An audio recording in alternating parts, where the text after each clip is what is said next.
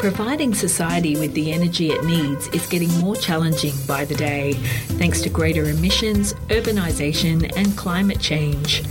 Many researchers are following the promising path of moving towards renewable energy sources such as wind power and solar energy. Our speaker today is Associate Professor Vahid Nik, a mechanical engineer who works from both Lund University and Chalmers University of Technology in Sweden. Vahid has research interests in the fields of energy, buildings and climate change. This podcast discusses an initiative called Urban Energy Hub, which aims for a higher integration of renewables in urban energy systems and shows how this has worked in practice in Switzerland and Sweden. Please enjoy this IFE podcast. So, good day everyone. I'm happy to be here and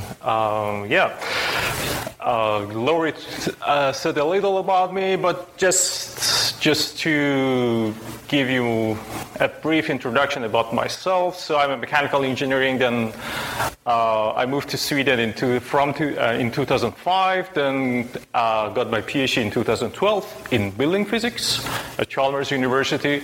Then I was postdoctoral researcher at EPFL in Switzerland for 1 year, then starting my career at Lund University.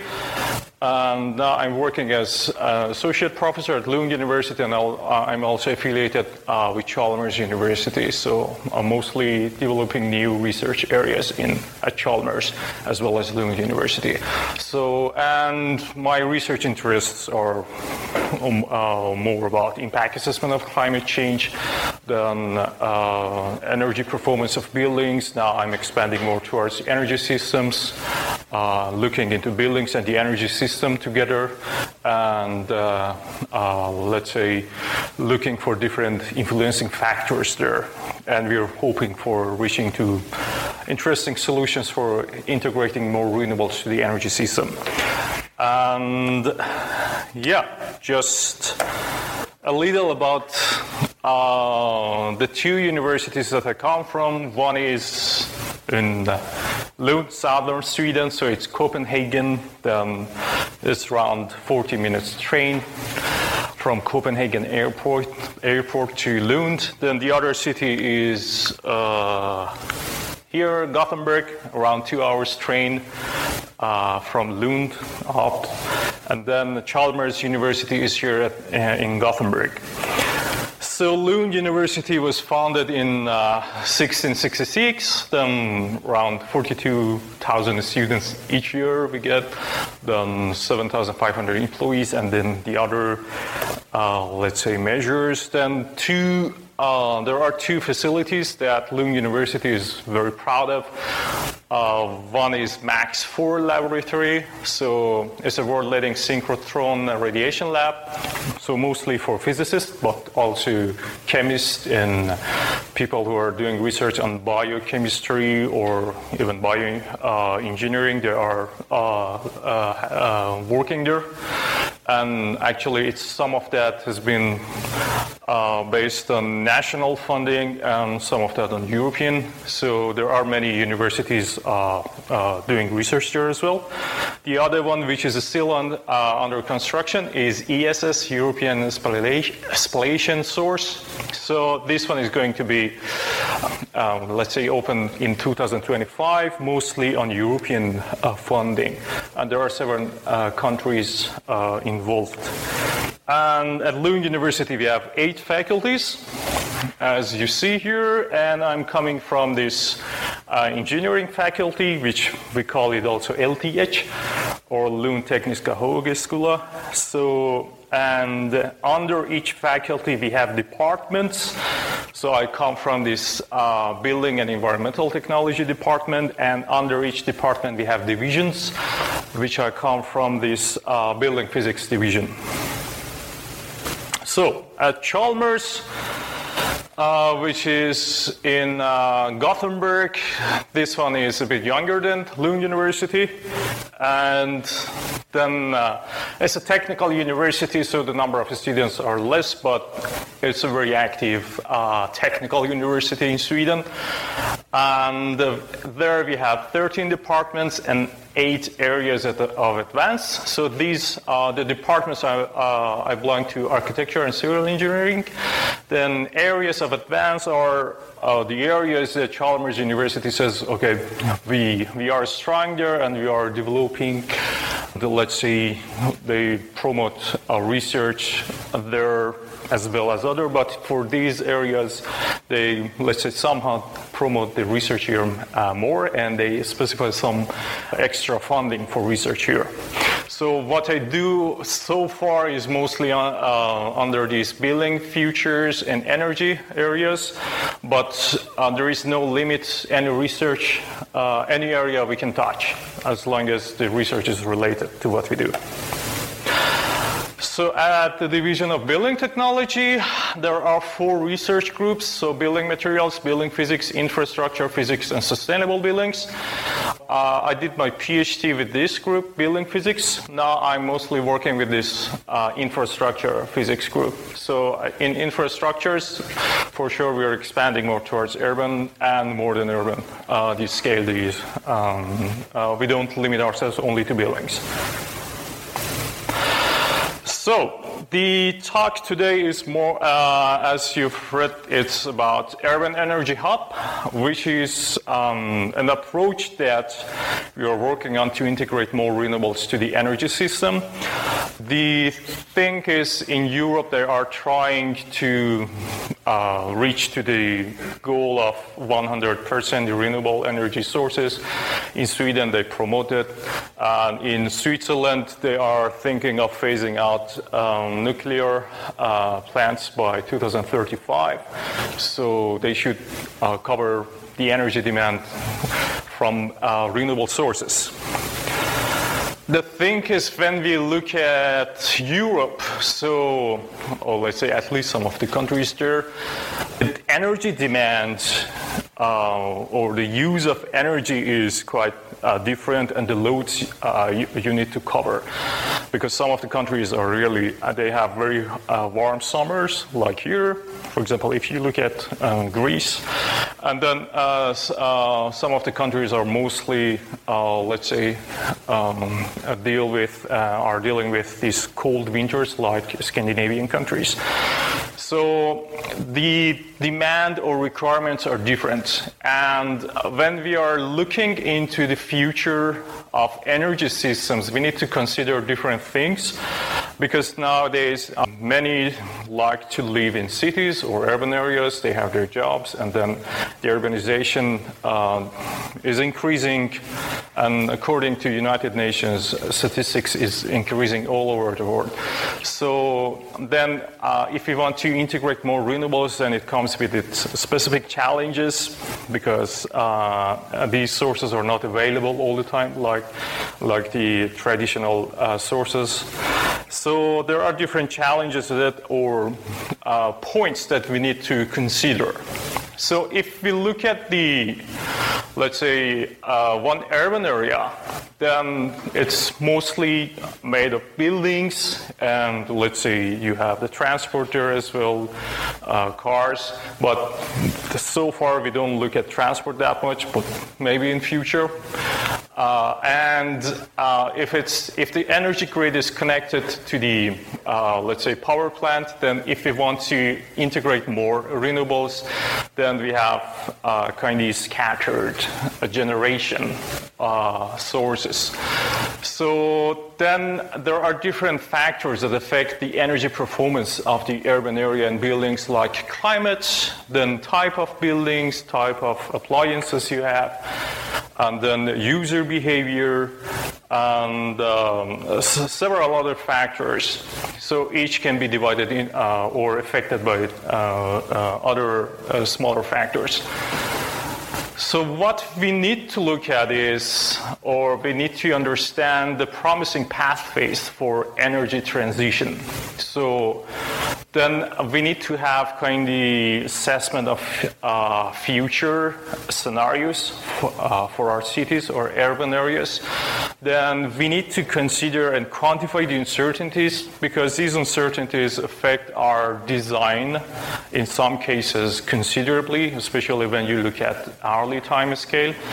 And also we need to find the optimum pathways, because always, that optimum depends on the criteria you're looking at. It can be, for example, economy or environment, or a combination of all, which is usually the combination of several important factors.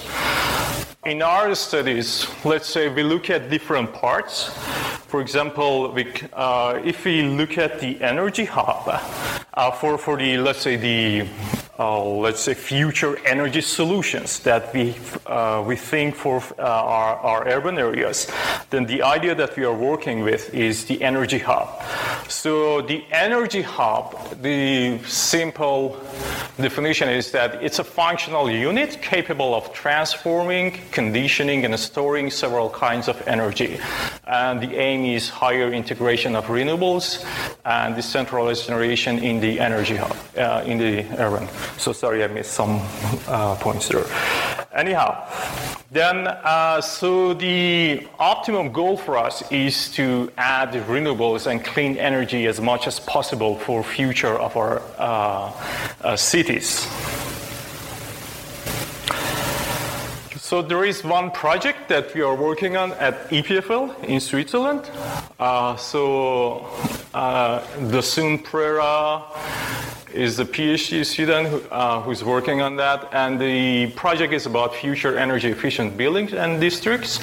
So what Dasun does is mostly modeling and assessment of urban energy systems. So in Switzerland, it's a large national project in together, several universities like EPFL and ETH Zurich and some energy companies. So they are running this whole future energy efficient buildings and districts, and then we divide that to different sub-projects, and each sub-project is a postdoc or PhD project. To have, let's say, very overall view about what we do is that if we, for example, if we look at this part, which is one part of Geneva, then we collect basic data. It's both, let's say, demand data, information about buildings, and then also potentials for renewables there.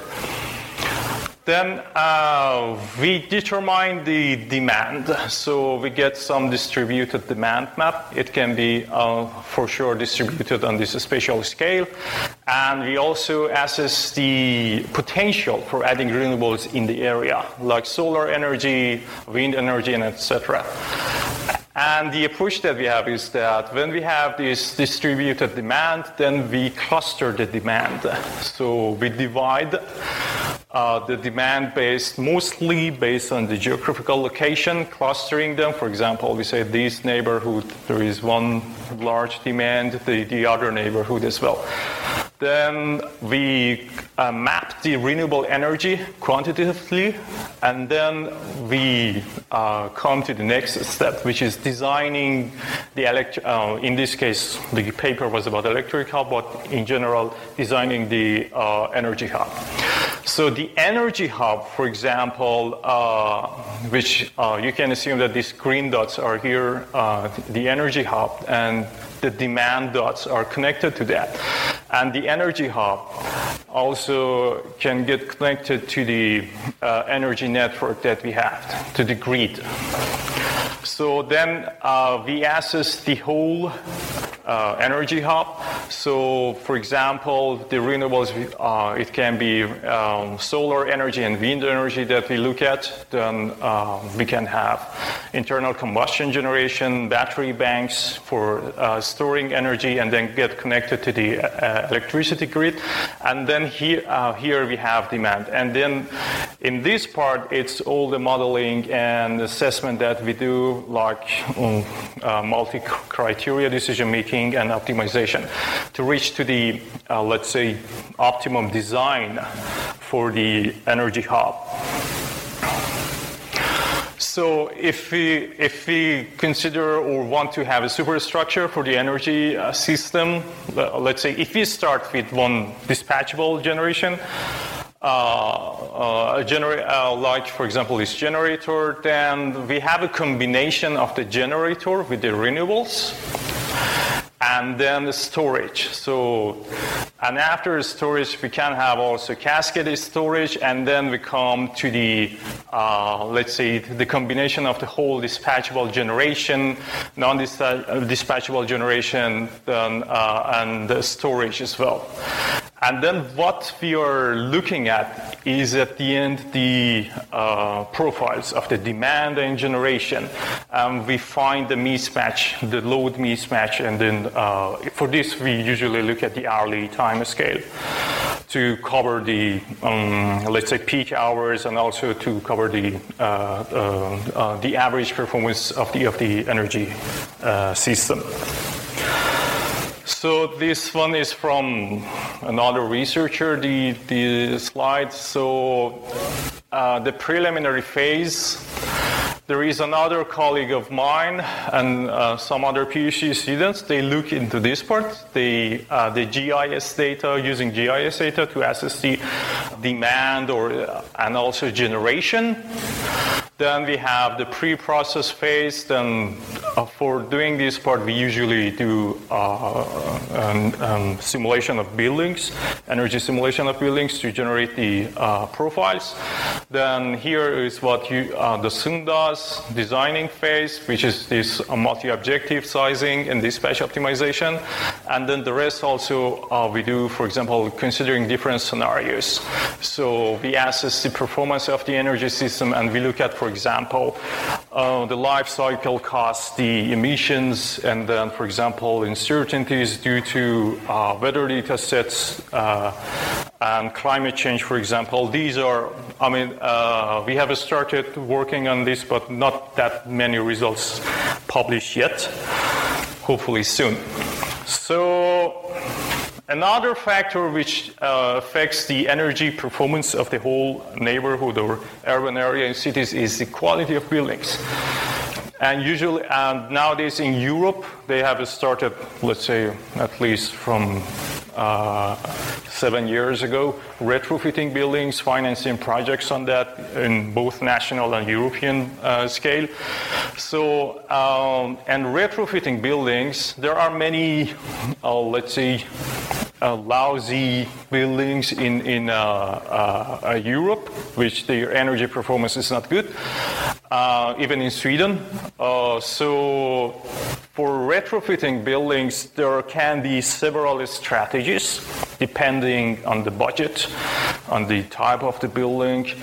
Let's say it comes also into the budget of the state and many other factors. So at the end, you cannot say they set for sure, let's say, standards for building. For example, they said the energy performance cannot be more than X kilowatt hour per square meter. But at the end, you're not sure about the meeting the goals or how is the actual performance at the end. So then for looking into retrofitting, then we need to deal with different strategies for retrofitting buildings, which results in different energy profiles or demand profiles. For example, in Sweden, I looked into 30 cities. Then the whole residential building in Sweden is statistically represented by 1,400 buildings. And then I looked into 12 retrofitting methods or strategies for buildings, and then combinations of them. So then, and also I considered climate change. Then you can imagine how many data sets or simulations I'm supposed to do just to get the hourly time scale and energy profiles. Then at the end, there is one challenge here is all the time you get lots of data. Uncertainty is here as well a bit high.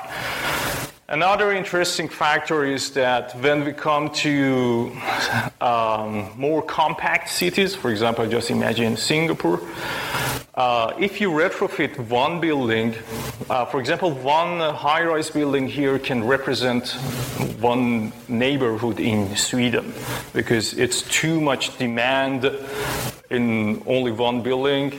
And then if you have several of these buildings around each other, close to each other, then retrofitting each of them affects the energy or demand profile you get enormously.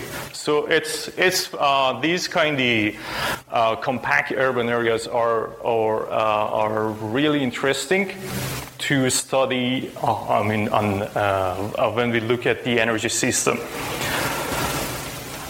Then another factor which affects the energy scenarios for urban areas is climate. And for me, climate change has been always an interesting research topic. And the thing is, climate change affects both the generation and demand scenarios. Because then, for example, you may get solar radiation doesn't change for sure, but you may get, for example, higher wind speeds or lower wind speeds or more variations. Usually it's the extremes that are very important for future climate scenarios. And there are two approaches when you look at future climate. The one approach is usually what to do to prevent or decrease climate change.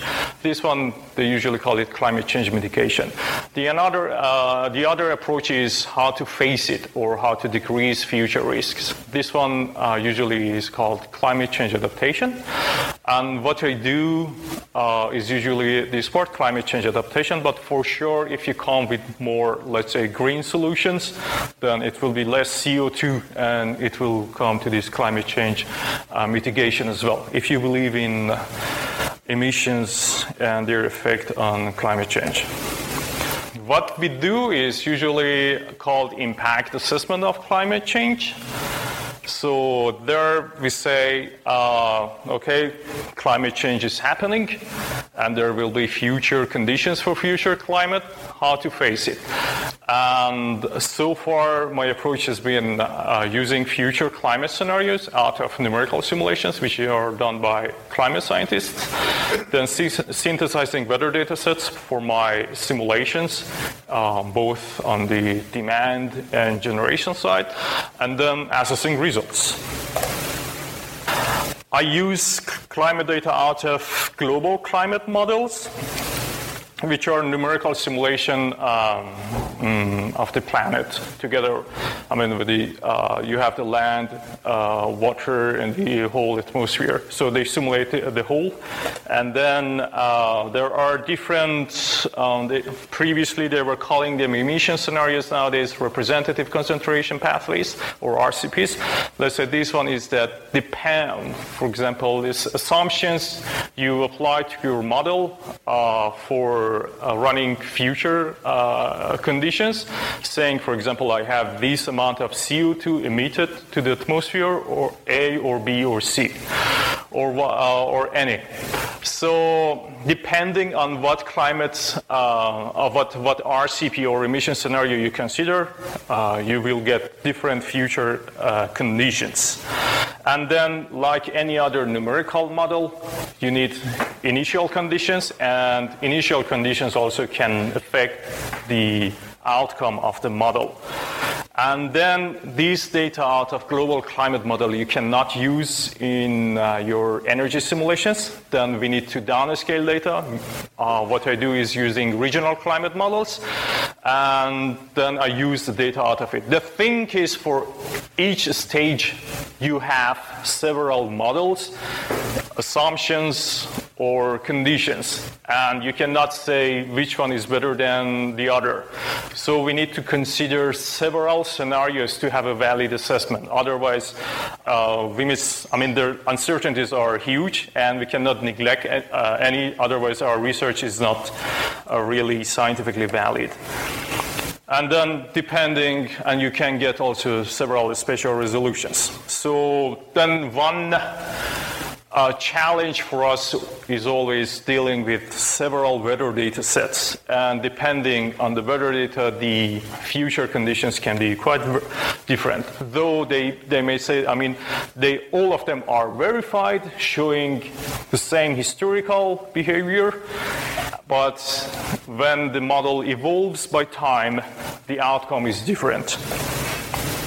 So, for example, here it shows that if you have this RCP 8.5 or RCP 2.6, so the difference you get in the average on large time scale can be around 3.5 degrees. So, and it's huge. Just imagine, for example, in 2070 to 2100, the average temperature for the whole period is 3 degrees more than the other scenario. It affects the whole performance of this atmosphere and the planet. So then we cannot neglect these uncertainties. So the one big challenge for us is dealing with uncertainties and apparently large data sets we get. And another thing with this future climate is the extreme events, because probably, the phenomena that affects our lives more is these extreme events. For example, extreme cold or hot days and flooding and these things. And these extreme events are usually neglected by typical weather data sets that we are using. For example, nowadays, most of us, if we want to simulate the energy performance, for example, of this building in Brisbane, we use the typical weather data. They usually call it TMY or any TMY 2, 3, whatever. So those are typical conditions out of 30 years and usually missing the extreme conditions. So, and these extreme conditions are the, important ones for us if we assess future conditions. And especially, for example, if we look at the energy performance of the whole city, then your city may do well for 30 years, but they may have, you may have, for example, each year one very cold or one very warm week, then you get extreme, load on the energy system. And you may have, in 2006 or 2003 in Europe, because of 1 week, one extreme hot weeks, there were around 70,000 deaths reported, mostly elderlies and small kids. And these are the effects that we want to, avoid in future. So, and it's on hourly scale when we go to the energy system. So there are two approaches to avoid this, to deal with this, uncertainties and large data sets. One is using statistical methods that I have spent some time on doing that and have some publications there. But another approach that I recently developed is using representative weather data sets for future climate. So in this method, instead of looking into only one typical weather data, I look into one typical and two extremes. So if you assume we have, for example, let's say 5 future climate scenarios, and we are looking for 2070 to 2100, then 30 years. So then in total we get 150 years, okay? Then looking into 150 years, I look into the distribution, or let's say the CDF, cumulative distribution function of these, for example, the temperature. And then I pick the months which are represented or very close to the average conditions and the months which are the extremes. Then I generate 3 data sets. One is typical, the other 2 are extremes. Then I run my energy simulations. So now instead of running, for example, just imagine I want to run 150 simulations for 150 buildings. Instead of running 150 multiplied by 150, now I run only 150 multiplied by 3. So I use only 3 data sets. So the number of simulations are decreased. Then I have shown that if we look at the, let's say, distribution of the extreme and typicals together, we get a distribution very similar to running all the years. Let's say very similar to the case of running all 150 years of data. So then I have adopted this approach in energy simulations when we consider the flexibility of the grid or the energy system. So for adding renewable energy potential and energy demand of the building. So then the results here, for example, it's kind of possibility approach that we have looked in. We look into the distribution of, for example, in this case, are 5 distributions. For example, just imagine from 0 to 100%, I look at the first 20%, then the second 20%, then the third. And results are still under assessment. We have sent a paper to a journal, and we're waiting for the review. Hopefully, we can publish this one. The other approach we have looked at to decrease to decrease the simulation time, because simulation time and also the time we spend for optimizing the energy system is always an issue. It takes so long. So we use GPU.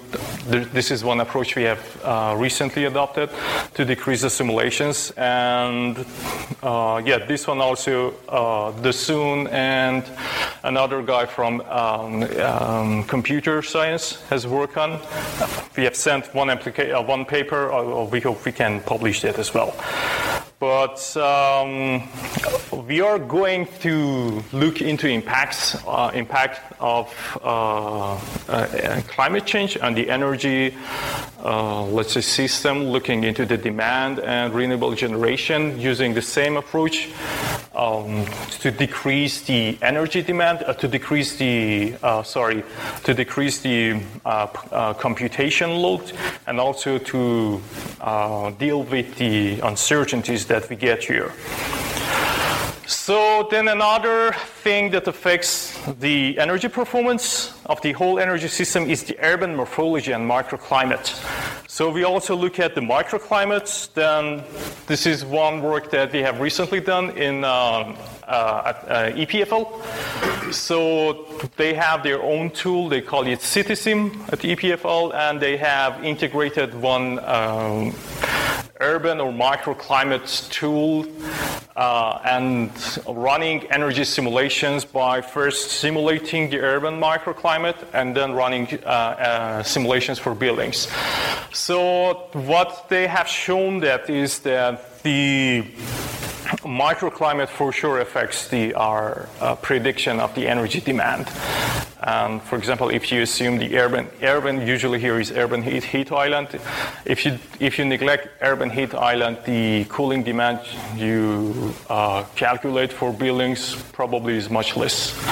So we need to consider this microclimate, and we are going to consider this microclimate also for future climate scenarios, because the extreme conditions you get may be larger or smaller. We don't know yet. Depends on the phenomenon that we are looking at in the urban scale or the micro scale. Usually it gets, let's say, more amplified, the extreme event.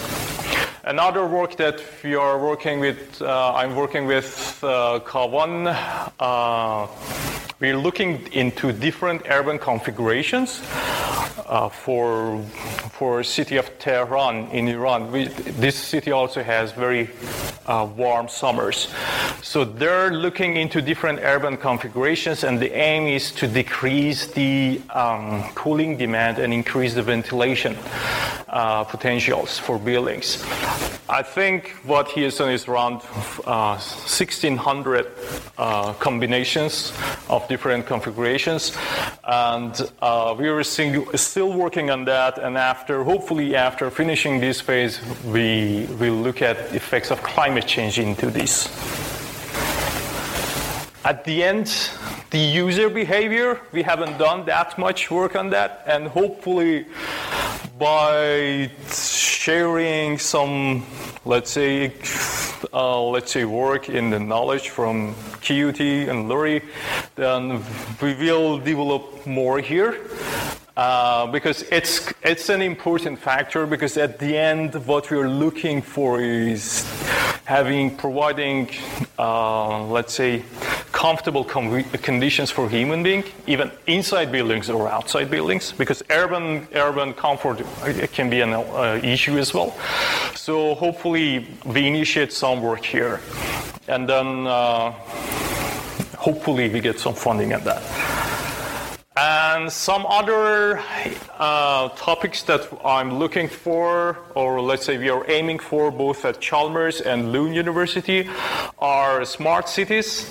It seems that in Sweden now there are allocating some funding on smart cities. So we have started touching the field, but haven't published yet.